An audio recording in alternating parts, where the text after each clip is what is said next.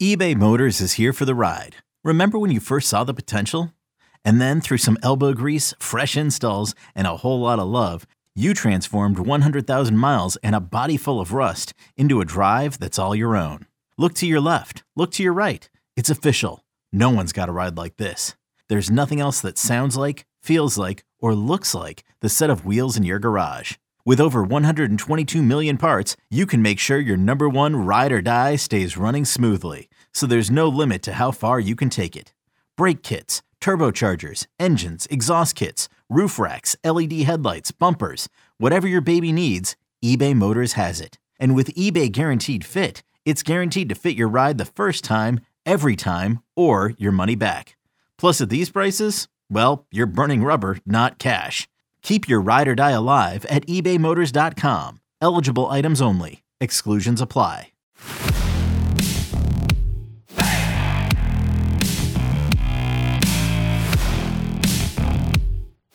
Welcome in here to the 10 of 12 podcast. I am your host, Ryan Gilbert. Today here on the show, we are going to be talking with Scott Chasen from Phog.net. We'll be discussing the upcoming Big 12 tournament. We'll also talk about the Big 12 honors and awards.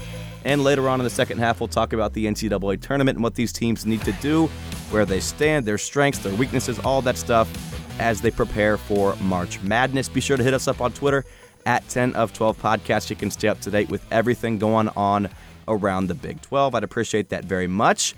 But without further ado, let's go ahead and bring in Scott Chasen. Scott, how's it going today? I'm good. How are you? I'm doing good, man. I appreciate you taking time with me. Are you going to be in KC for the tournament? Yeah, that's the plan, at least for now, as far as I know. Obviously, stuff can change. I don't know if they'll change it around depending on how the first few days goes. It seems like we've already gotten a few different emails telling us different things. But yeah, that is the plan, to be there down in KC. Hopefully things don't go the way they did last year, those first few days, because those were hectic, man. Those were hectic. But I won't be there. I don't think there's much of a reason, covering K-State to be there. But if you're covering Kansas, man, you got a better team than K-State. So we'll talk about the Big 12 tournament here. We'll talk about Big 12, the honors and awards that were released today. Let's start it off with Player of the Year, Scott. I'm a Jared Butler guy. Are you okay with Cade Cunningham getting that award? Yeah, I mean, I think it could have gone to either or. The thing is this. Who is the best player in the Big 12? That the answer to that question is Cade Cunningham. But that doesn't always necessarily mean that player should win the Big 12 Player of the Year award. Obviously, he had great stats. He led his team to way more success than people, thought they were going to have through, coming into the year, especially with departures, especially, navigating the off-court stuff. For that, I'd actually, like Mike Boynton for Coach of the Year over Scott Drew. But, I probably would have had Jared Butler. This very much reminds me of the situation that Devontae Graham at Kansas was in against Trae Young in Devontae Graham's senior year, where Trae Young had better stats. Of course he did. He was Trae Young. He set all these records. But Kansas won the Big 12 by a couple games, or probably by more than that, actually, now that I think about it. And Devontae Graham was so instrumental in leading his team to doing that the coaches kind of elevated him when, I think, quite frankly, Trae Young was probably a little bit of a better player. So, just from that perspective, I wouldn't have been mad at either. Bill Self said in his radio show tonight that he actually thought Cade Cunningham was the one who deserved it in a slight race. But I would not have been offended either way. It wouldn't shock me if the media awards go for Jared Butler and they end up splitting it. David McCormick, let's just talk about him for just a second here. Most improved player of the year. I mean, we talked about this, what was that, probably a month and a half, 2 months ago. He was a little inconsistent. Now he's finding his groove, isn't he? Yeah, some of that inconsistency is still there. He's been dealing with an injury too. This last game against UTEP, some people freaked out because he had a really rough first half, and then it came out after the game that he hadn't practiced basically at all. And Bill Self said afterward, hey, he just needed to find his rhythm, and then he was terrific in the second half. He, had an 18.10 rebound double-double, and almost all of that came in the second half, or at least most of the scoring, I believe 16 points. He's really found himself. I'm not sure he's Kansas's best player, but he's emerged as the guy who's played the best basically since that first loss at Texas that Kansas suffered in Big 12 play at the start of January. He's been up there. I think he might still be leading the team in field goal percentage, which for a guy who was shooting like 35% from the field in his first few games. Like, that obviously shows he's made market improvement there. And then defensively, he hasn't necessarily gotten that much better defensively, but the team has changed what it's asked him to do as a defender, and it's allowed him to play to his strengths, and I think made him a lot better. So just for those reasons, yeah, he was awarded most improved player. I don't necessarily know if that's year to year or if that's most improved player within a season or however they figured that award out. But if you ask me about most improved, that just sounds like the award David McCormick should get. So whatever your criteria, I think he's certainly qualified for that. Jared Butler, Davion Mitchell, Austin Reeves, Cade Cunningham, and Derek Culver all on the first team. If you ask me, I think you swap out Austin Reeves and Mac McClung. What do you think? Is that the good five, or do you think you switch out one or two of those guys? Well, I like four of them, and they're the four you mentioned. Some have made an argument for McCormick over Culver. Personally, I would have Culver over McCormick, but I, again, wouldn't be super offended either way. I'd probably drop Austin Reeves, maybe for a Mac McClung, maybe for Deuce McBride at West Virginia, but that's a really good team. It is kind of funny though, because someone was in my mentions on Twitter having a conversation about this, and would that first team, how would that team look against a team like Gonzaga? And I made the argument that I think Baylor's starting five would have a pretty good shot to beat the all Big 12 first team. Not because those players are necessarily better. I'm not saying, Teague is better than Cade Cunningham or whatever, but just because of how those pieces fit and gel. And it's funny because if you just put these Big 12 teams up against each other, I mean, think about how wild these games would be. The Big 12 second team has Marcus Garrett, Andrew Jones, Mac McClung, Miles McBride, David McCormick. That team, maybe it's not quite as good as the first team, but those teams are very even. And even the third team, you're talking about guys like Teague, Coleman, Ramey, and guys who didn't even make it, like Ochai Agbaji, Christian Brown at Kansas, Mark Vital at Baylor. There's so much talent in the Big 12 this year that I don't know that I've ever covered anything like it. I don't know that I've ever seen anything like it. So there were going to be snubs. And from that perspective, good for Austin, enough votes. It wouldn't shock me again if the media's team was just a little bit different.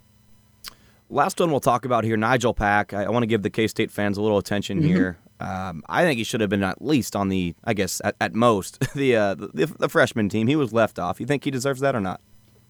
Yeah, he probably does. He's really impressed me when I've watched Kansas State. I really like what I've seen out of him, and even being a little bit of an undersized guy, he clearly plays. He's clearly a good enough player to play at the Big 12 level, Big 12 caliber.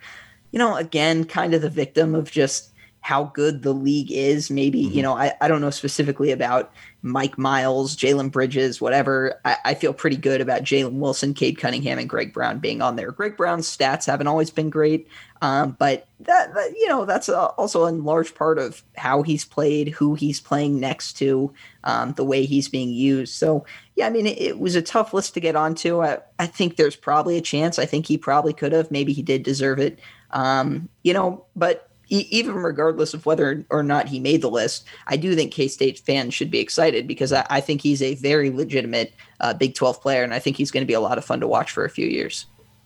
Let's go ahead and switch gears here now to the Big 12 tournament coming up on Wednesday. Scott, before we even get into it, how much of a chance does any team other than Baylor have to win this thing? Well, it's funny you asked that. I wanted to pose that question when I was working on my show, The Drive, and I thought that should be the question: Baylor or the field to win the Big 12 tournament. And Fitz wanted to make it each individual teams, and I gave him a hard time about that just because I was like, I think Baylor has at least a 50-50 shot, especially, this role they've been on to end the year. They lose to Kansas. 2 days later or 3 days later, they win at West Virginia. And then, they absolutely, curb stomped Texas Tech in a game where the final score was in no way. It was like a 15-point game that was really, could have been a 30-point game based off the way, Teague shot the ball and some of those guys played. So, yeah, Baylor is head and shoulders above the rest of the league. So 50-50 Baylor versus the field. I think that sounds about right. Just because there are good teams, like West Virginia is good. Texas has the roster and talent to compete with Baylor. I think if Texas had a different conference coach, maybe a couple of different options, Texas would be just as good as Baylor is. I think that's totally a case where a coach has the team that should be Final Four, top 5 worthy. Simply isn't just because a program neglected to make a coaching change when it should have. But I mean, Texas can beat anyone. Oklahoma State is showing that it can beat anyone. West Virginia for round 1 looks great. Kansas on the other side of the bracket's pretty good. So Baylor could lose. I just wouldn't necessarily bet on it. Yeah, it's insane. Any given night in this league, we saw Oklahoma State. I think they were at the 6th spot in the tournament just a few weeks ago. They're up to 5, but Oklahoma, they were at the 2 spot, and now they're playing on Wednesday. It's just crazy how not only tough but deep this league is, night in and night out around the conference. Let's start off with K-State TCU, 5:30 on Wednesday, and then they're followed by Oklahoma and Iowa State. Who do you like in that matchup between the Wildcats and the Horned Frogs? I mean, probably K-State, just as a function of K-State playing better. I don't have any grand analysis. I've actually caught quite a few K-State games, and it seems to me at times it depends on the health of the team. At times it depends on who is and isn't available. But when they have most of their guys available, I guess probably won't have Antonio Gordon based off the situation there. Mm-hmm. It does seem like they're gelling and coming together. I like a lot of the young pieces on K-State. And I think Mike McGurl, what he has done this year, like you don't really get an award for it. He deserves whatever the equivalent of like the Presidential Medal of Freedom is that K-State can give him for just like, hey, thanks for being a good senior and hanging with the season and whatnot. I actually think he's been pretty impressive too. So deserving of an All Big 12 honorable mention. I think I remember seeing his name on that list. So yeah, I mean, I would probably take K-State, but it's a 50-50 game. It could go either way. K-State's hot at the right time. I'm not saying they're going to go on any tournament run because they'll meet Baylor if they beat TCU, but they're clicking at the right time. They've won 3 of their last 4 games. They beat TCU in Fort Worth to start that winning streak. So I like Kansas State as well. As for Oklahoma, Iowa State, it's hard not to pick Oklahoma, but it's Iowa State. It's Big 12 tournament. They thrive. I'm curious here with there's not going to be all the hype and stuff going on at P&L. Sprint Center's going to be won't be at capacity, so it's not going to be that Hilton South type atmosphere we're used to. But I think Iowa State's got a chance here. What say you? Yeah, I think they have a chance. Iowa State's been a lot closer in a lot of these losses than I think people realize. Until K-State went on its kind of winning streak or put together a couple wins to end the year, I actually felt like Iowa State was better than Kansas State just from the perspective of they played so many close games. But then obviously K-State got in a roll, and you change your tune on that. K-State, definitely playing better than Iowa State. But yeah, I mean, here's the thing about Oklahoma. Oklahoma was ranked in the top 10, and I like to consider myself someone who watches a lot of college basketball, and that I was high on Oklahoma coming into the year. I think I had them like 4th or 5th maybe in the conference, and like no, that was never a top 10 team. And anyone who watched them, there was no way to consistently watch that team play and think, oh yeah, this is one of the 5, 6, 7 best teams in the country. So their regression, I think, was always coming, but now I think they're probably a little bit lower than the caliber of team they are. So, obviously they have to figure it out. They have to get it turned around, but they do have some talent. They do have some pieces. They've also had guys miss time, which I'm sure has thrown off the rhythm, particularly Manic. I know his season hasn't really gone the way he wanted it to, but I would like Oklahoma, but that would definitely fall into the category of, would it shock me if it happened? No. Yeah. I don't even want to spend time on K-State /TCU against Baylor. Let's be real here. But Kansas is going to get that 7-10 game. We're probably going to go Oklahoma there. I mean, we've seen them twice against the Jayhawks this season. How do you think that game would turn out if it happens? Kansas-Oklahoma is interesting. I think Kansas, the one thing that causes Kansas matchup issues is playing with a floor spacing 5.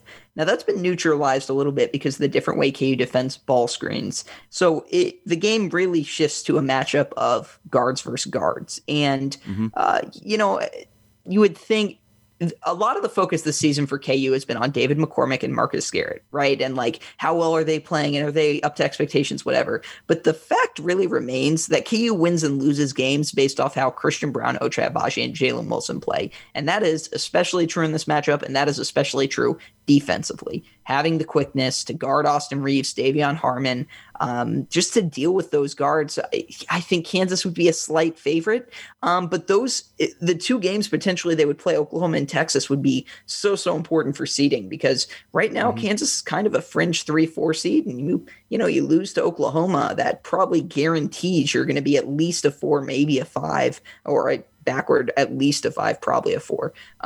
So I think I'd give Kansas the edge there, but that would be a lot of pressure on that one game. I guess it will be a lot of pressure when it most likely happens. Texas and Texas Tech will play following that Kansas game. Assuming Kansas can maybe win that game, who do you like between the Longhorns and the Red Raiders?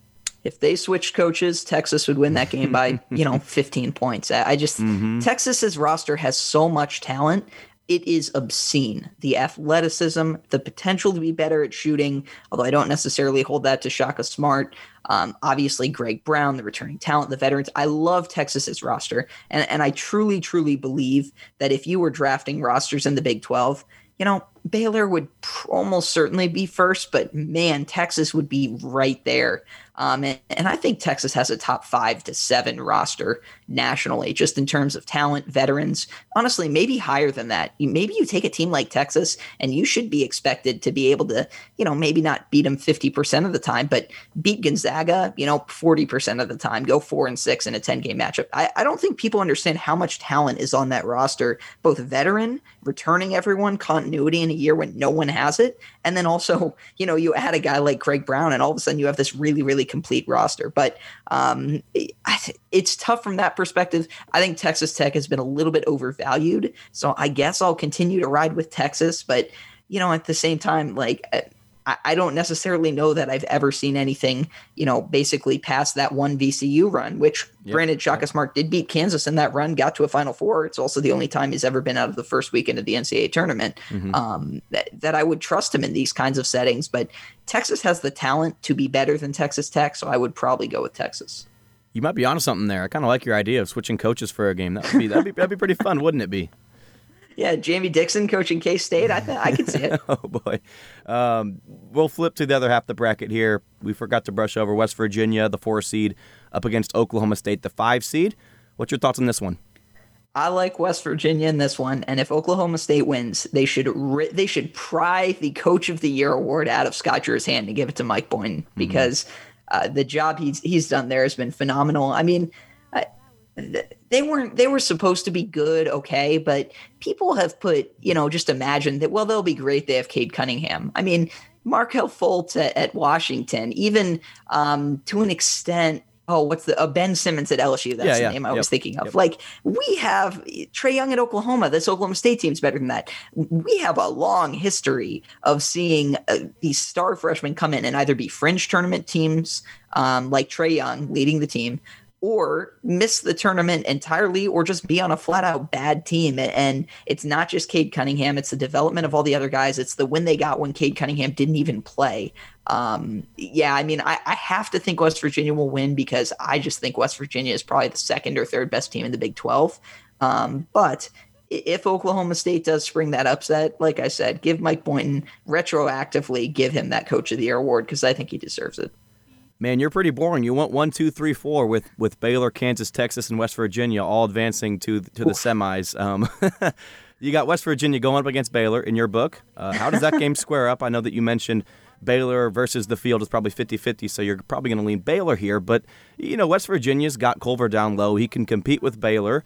Deuce McBride's playing well for the Mountaineers. What do you like about this game? Yeah, I mean, full disclosure, this Baylor team is like one of my favorite of all time, just because how well they shoot from 3.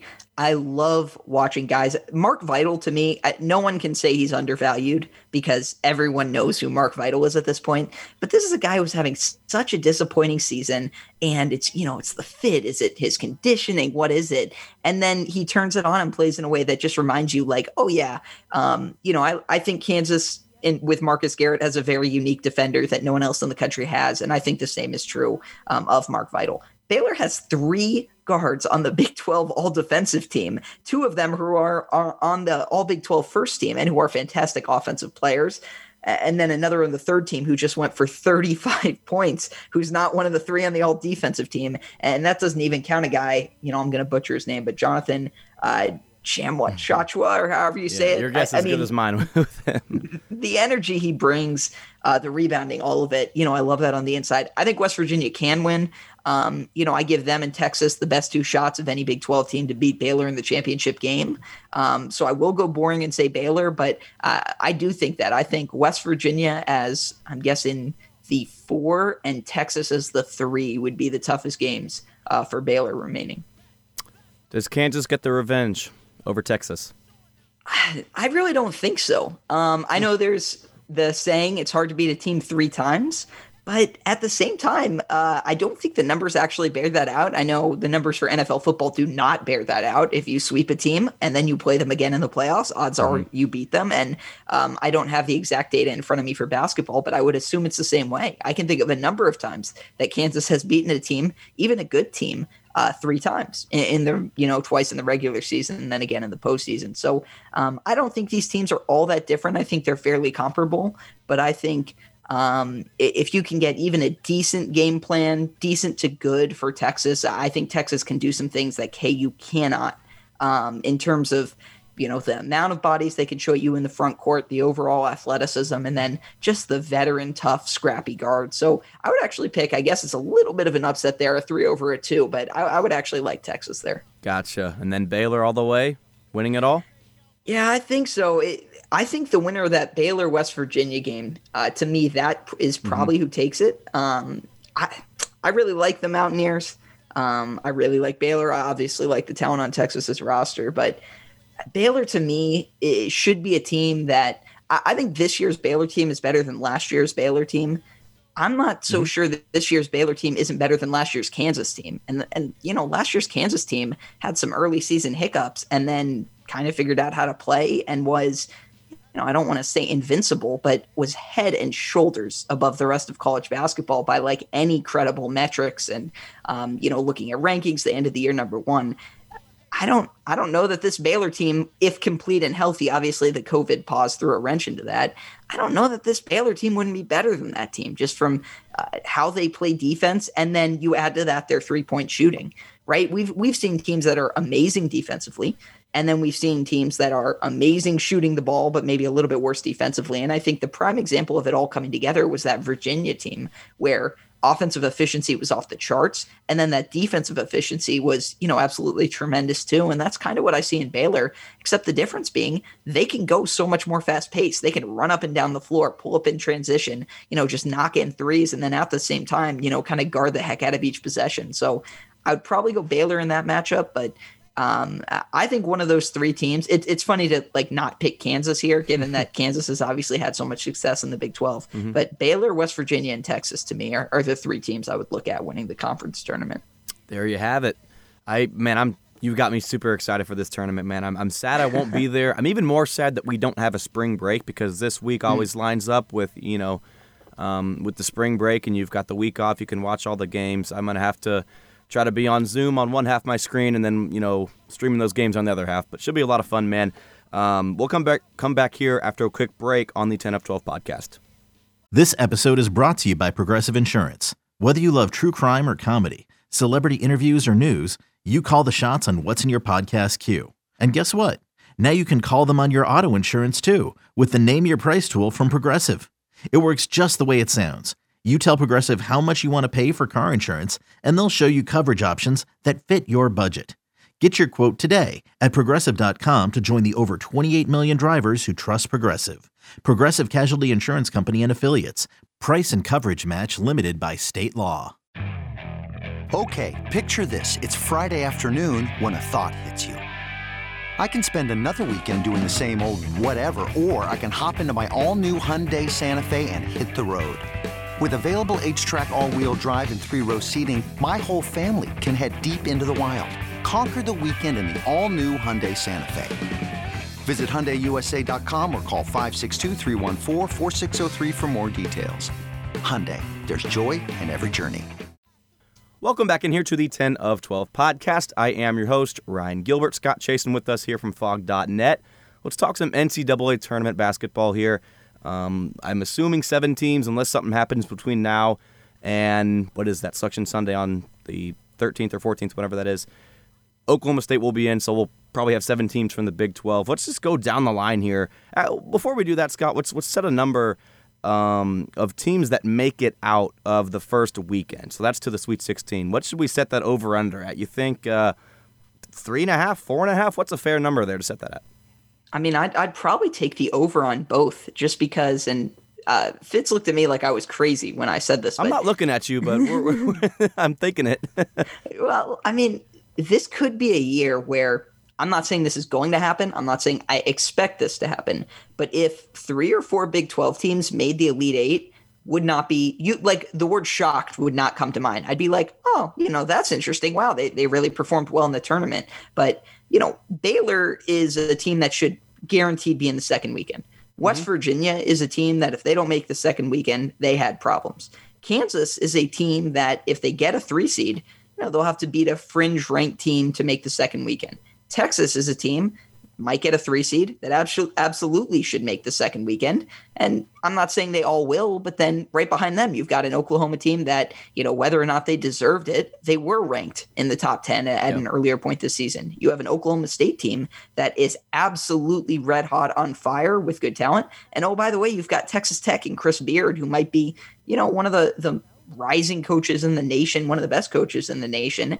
Mac McClung, good talent, tough team, scrappy, and when complete, when they have all their pieces, that's another team that could. So I'm not saying, I think five Big 12 teams will probably end up making it to the second weekend. Now I'm not saying they will have teams advance much more than that, but I think getting a couple into the Elite Eight would be very validating for the Big 12 this year. And yeah, I mean, Kansas, West Virginia, Baylor, Texas will all probably be favored in their first 2 games. And so from that, one of those teams probably loses, maybe another one replaces it. But I think 4 or 5 is really that number for the Big 12 to target. If everything goes best case scenario, that's the number. Now, things happen, upsets happen. Oklahoma loses to a 12 seed. That wouldn't shock me. But, I don't think it'd be crazy for 4 or 5 teams to make the second weekend. You talked about Oklahoma, man. I'm skeptical on them just because I never thought they were that good. I think that's a vulnerable team. Oklahoma State, they're playing amazing right now. They've got lightning in a bottle. If they get bounced by West Virginia in the first round, that could be a team that's completely cooled off, and I could see them getting bounced if they're a 4 seed, getting bounced by a 13. I like Kansas. I like Baylor. I like West Virginia. I like Texas Tech. Texas, you mentioned Shaka Smart. He's never made it outside of that first weekend, so we'll see what happens. I'm certainly rooting for those teams to get out towards the second weekend of the tournament. We'll see how that works out. Scott, how much are we betting on this? I'll take any amount on that over. I guess I've got the under. You've got the over 4.5, right? Yeah, I mean, I would lean to the over. I wouldn't feel great enough to bet any significant sum of anything on it, although I believe Kellis Robinette still owes me a Coke for telling him that Baylor was going to lose 3 times late in the Big 12 season last year, and he was adamant that would not happen. So although I was kind of basing that off some metrics and some Ken Pom numbers, so maybe I can split it with Ken Pomeroy if he ever gets down here. But yeah, I mean, look, I'm with you on Oklahoma just from the perspective of I was really high on Davion Harmon coming into the year. It's why I thought they might finish 4th or 5th. Obviously Brady Manick's a good player. They've got another big man who's okay and can stretch the floor just a little bit, although him shooting Quaff mid-range jumpers or whatever is not a great shot. But, he has some potential, maybe defensively. He's got good length, even though he's really, really thin. Obviously Austin Reeves is a good player. The key to them, I think, is just like hitting shots, because Austin Reeves, what a weird case of a guy who's gotten like worse at shooting as his career has gone on. And, maybe that's a step up in competition, whatever. But if he's hitting threes, if he's getting to the line, if he's dictating the game, I think he gives them the chance to elevate, similar to, how Mac McClung does with Texas Tech. If you play Texas Tech and Mac McClung isn't playing well, they're very beatable, but it's not going to be fun. Like, you might beat them, but you'll come out of that game being like, dang, I am exhausted. That was way harder than it should have been. They scrapped so hard, whatever. If you play them and Mac McClung is hitting everything, I mean, it's almost like, you need someone to just straight up go off if you're going to win that game. And Kansas handled Texas Tech the last time they played in Allen Fieldhouse.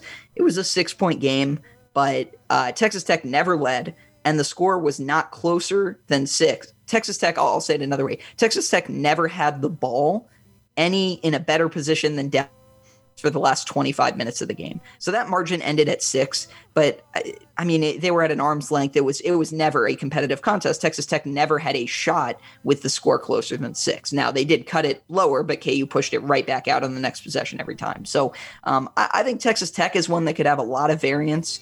And you know what? And here's why, I would never go all in on that tournament over under. Like West Virginia to me is such a good team. Like West Virginia is Final Four capable if their bracket breaks the right way and they get the right matchups. But also, West Virginia could lose in the first weekend if, they run into just the wrong team or their seed. Maybe they're a 3 seed instead of a 2 seed. Now they have to play a 6 seed, and their 6 seed is someone who's, actually pretty good because it just feels like there are so many good teams this year. So, I think there's a great opportunity for the Big 12 to really validate itself and say, show, hey, look how many good teams are here. Doesn't necessarily mean it will happen. But, there are a few Big 12 teams I would feel pretty comfortable betting on to at least win a couple games here. Yeah, I agree. To kind of back up what I was saying earlier, just it happens almost every year where you're super high on the Big 12, and obviously the Big 12 is one of the best, if not the best, in the nation. You can make an argument for the Big 10 there, but it happens every year, and this is kind of, I'm sure you can relate to this with KU basketball. It happened this year. Baylor's obviously way better. They won the conference, but during that 15-year span where they won the Big 12, every year there was a reason to believe that it wasn't going to be Kansas. West Virginia's got a good team this year. Trae Young and Oklahoma, all this hype and this and that. So I would love to see it, and I hope it. I believe it. It's just like I feel like it's my girlfriend who I keep going back to, and then she keeps breaking my heart all the time. So betting on the Big 12 it's iffy for me. I mean, even with Baylor, we've seen Scott Drew get beaten by 12 seeds in the first round multiple times, right? So we'll see what happens. But do you think that Baylor, is it pretty much just cruise control until you get to Gonzaga on the other half of the bracket? Because that's something I'm a little concerned with for the Bears. Last season, you saw them against lesser opponents struggle, and they were kind of just saying, let's pack it in. We're going to beat these guys no matter what. And it happened kind of through the dog days of February last season, where they kind of mailed it in some games, and they had some close calls. Do you think that this team, I guess my question here is, how much? I mean, they're way better than whoever they're going to play, but how locked in do they need to be, let's say, once they get towards that 4-5 matchup in the Sweet 16? If they're truly back health-wise and conditioning-wise by the tournament, then I actually think they can afford to play basically like a B game and beat just about anyone except maybe 5 teams in the country, even if that team's playing an A-plus game. I think Baylor is that much better than most of the teams. Not all, 5, 6 teams maybe, something that they would actually have to play in that A range to make sure they win that game. But Baylor's margin for error is just so big because even if they don't have it on offense, they have it on defense. Even if the starters don't have it on defense, they can go to other guys. Even if certain guys aren't playing well, they're missing a guy, whatever.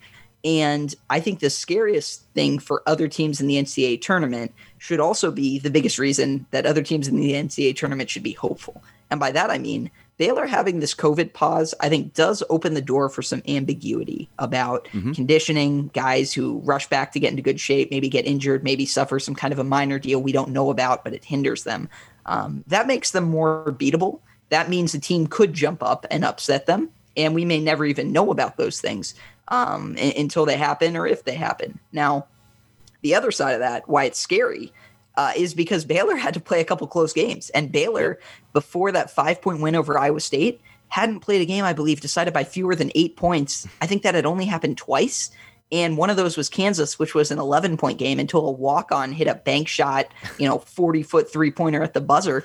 They had beaten everyone else by double digits. And it was like, they haven't even played a close game. And the fact that they got to play West Virginia, they got to go into overtime in that game. And I think Jared Butler fouled out down the stretch of that game, and they still grinded it out.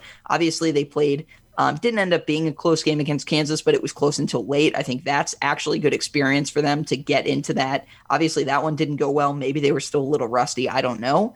And then, just to have the chance to grind through a few games and then be like, oh yeah, we're still Baylor. We're going to blow these last two teams out by double figures, whatever. I think that can give them a spark or help them feel confidence playing a certain way, because I think a lot of the time, the reason why these higher seeds lose is because they're so used to just blowing everyone out, and then someone puts some pressure on them and they don't know how to deal with it.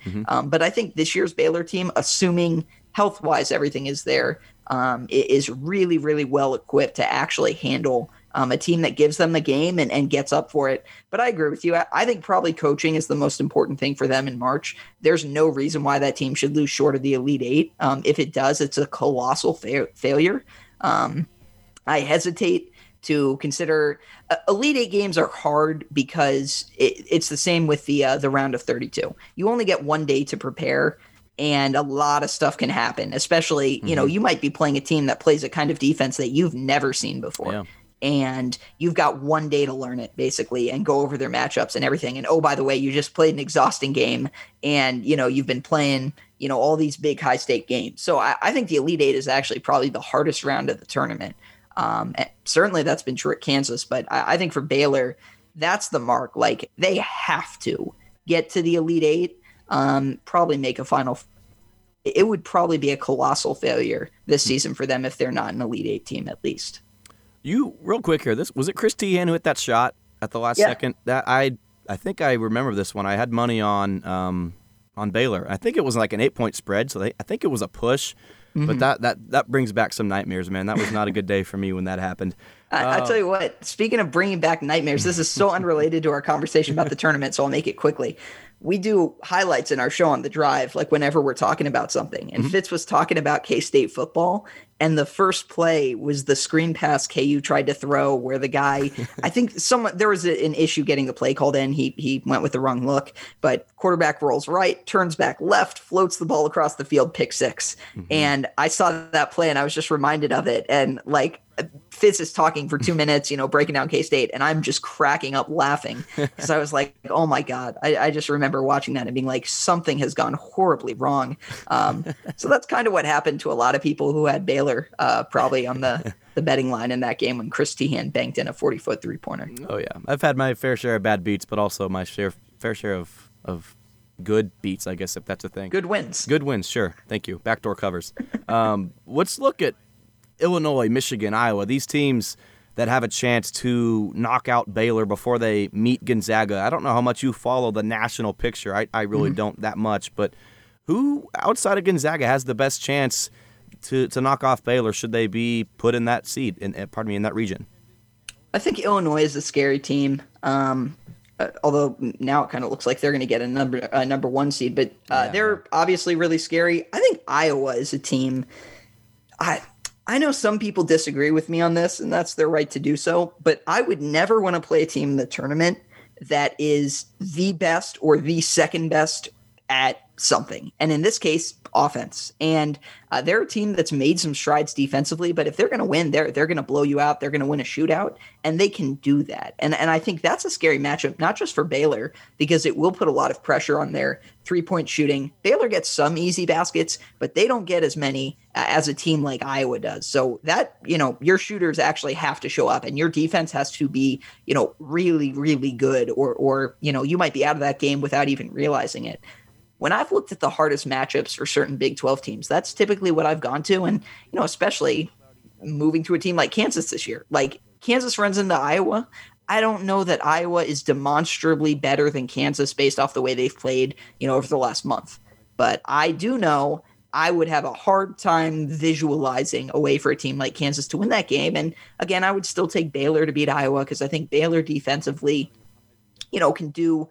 Iowa's lost games. They've obviously lost games for a reason. But there are scenarios and more plausible ones where a team like that just gets on an absolute roll scoring the ball and Luka Garza is dominating and drawing fouls and whatever. And, all of a sudden, oops, we're down 10, we're down 15, it's halftime. Better make shots in the second half, So I think that would probably be one. The Big Ten's got a lot of good teams. Obviously, if you run into I guess Michigan will probably be the other number one seed too. So maybe two Big Ten teams on that one seed line. But there are a lot of teams there I don't think you want to play, especially when they are battle tested. But That would be one to me. I know Iowa, they'll be a 2 seed, whatever, and you'll have people going into the tournament saying they can't win at all because their defense is ranked too low or whatever. But and that may be true. I mean, they might get upset early because if you're only good at one thing and you're not great at the other thing, that's a weakness. But at the same time, if you play to that thing you're great at, you are really, really hard to beat. And so that would be the team for me. So the Big Ten's got 4 teams in the top 10, and then there's a pretty big drop-off. However, the bottom half of the league isn't nearly as bad as K-State and TCU and Iowa State were this year. So I mentioned it earlier, though, but who's the best conference in America, Big Ten or Big 12? Yeah, I think the Big Ten is probably a little bit more top-heavy just compared to there are like 5 Big 12 teams that are all relatively equal after you get past like actually, I would divide the Big 12 up like Baylor is on a tier with just a couple of teams. Maybe Michigan's on that tier, but certainly Gonzaga is. Then you have West Virginia and Texas, which are that next tier. Then maybe Kansas sneaks onto there. Maybe Kansas is the borderline between that tier and the tier with Oklahoma, Oklahoma State, Texas Tech. But that's just, that's 70% of your league that is, capable of basically beating 300, whatever the number of college basketball teams is -2. On any given night. So I think I like the Big 12 from that perspective. I think the Big 10, while it does have maybe more quality teams, it also has more teams overall. But I think it's kind of like, it sort of reminds me of this weird comparison, but the Lakers played the Miami Heat in last year's NBA Finals, right? And the Lakers had the 2 best players, and then the Heat had like 8 of the next 9.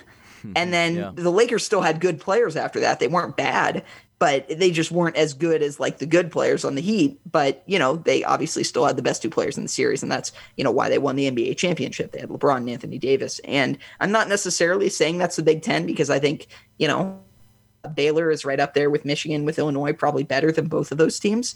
But I kind of feel about it, a little bit similar that, maybe you look at the top of the league and you say Illinois has got the better, or the Big Ten has got the better top of the league with, again, those teams I just mentioned.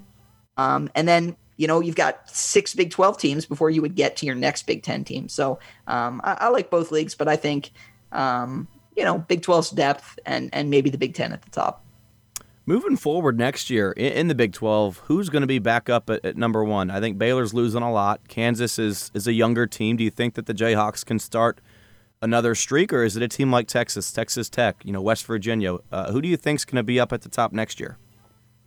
It should be Kansas if they return all the pieces that are expected. They're going after a transfer at point guard because that's going to be the area they'll lose. Really, the only guy they lose is Marcus Garrett. Now, if they go on a run in the postseason and they start losing guys that you wouldn't think they would, like an Ochai Agbaji or Jalen Wilson, that's all, subject to change if they go on some kind of a run. But if you think about it, if this Kansas team only loses Marcus Garrett and then you have Jalen Wilson as a redshirt sophomore, but I guess technically he'd be a freshman because eligibility doesn't count. You'd have Christian Brown in year 3. You'd have Ochai Agbaji in year 4. Then you bring in some new guys, and obviously it remains to be seen. They've got a JUCO big man coming in Sidney Curry, who, if he makes it to campus, I think will be a really, really good player. He might have some professional options. So I think it should be Kansas. I think there's a real chance, depending on how the rest of this cycle goes, depending on how things go, particularly with one transfer target. I think there is a great chance that they are ranked in the top 3-ish. Maybe to start next year. But again, it's very easy to lose a guy or two. And then all of a sudden, suddenly the team doesn't look the same way it was supposed to look. So I would guess Kansas, but definitely subject to change depending on how the postseason goes. Let's wrap things up with this. Let's try to give a little attention to those teams at the bottom. We'll talk about K-State and Iowa State. Steve Prohm and Bruce Weber, it's been rough for them this season. It's crazy to think that Iowa State 2 seasons ago had Wigington and Merrill Shayok, all these guys, Halliburton, and now they go 0-18. It's weird to think K-State won the Big 12 and now they're 4-14. Do you think Bruce Weber should go? Do you think that Steve Prohm should go? Should they be given some more time to work things out? I know K-State fans will have a different opinion than me. I would give Bruce Weber another year unless there's a candidate that is great and out there that just looks like, a slam dunk, mostly because one very clearly didn't lose the team based off how they finished really strong to end the year. Yeah. Like some of the young talent, think you should get a chance to kind of see it out. And, even though maybe the last 2 years haven't really been acceptable, there's at least a foundation, a core, something. If you're Iowa State, I think you've got to make a change. I think that's another change that's overdue. I understand why programs are hesitant to fire coaches. If you fire a coach early, make a bad hire, you're going to be really hesitant to fire that one. And now you've just been set back so far and it can make it so hard. But Iowa State can be a good program. We saw that with Fred Hoiberg, and maybe that was a special circumstance of a guy with a certain fondness for a school. And, maybe you can't get that caliber of guy, but I just think Iowa State can do so much better. And, There was a time where people thought, hey, if Bill Self leaves, Fred Hoiberg could be a name to watch at Kansas. I mean, that was how well he had that program operating and moving. And I'm not saying Iowa State has to be that Iowa State, but they've got a chance now where their football program is really good, where they can attract some talent and say, see, look, you can win here. We're doing it in football. We've done it in basketball. Let's get a real coach and make some noise. So I would give Bruce Weber one more year. I would give Steve Prohm. I'd probably want to move on from him, but that also depends on how much money you have and who's out there, I guess. Mm-hmm. Yeah, I think it's like something like $6 million to let Steve Prohm go. So it's just tough, man. That's very tough.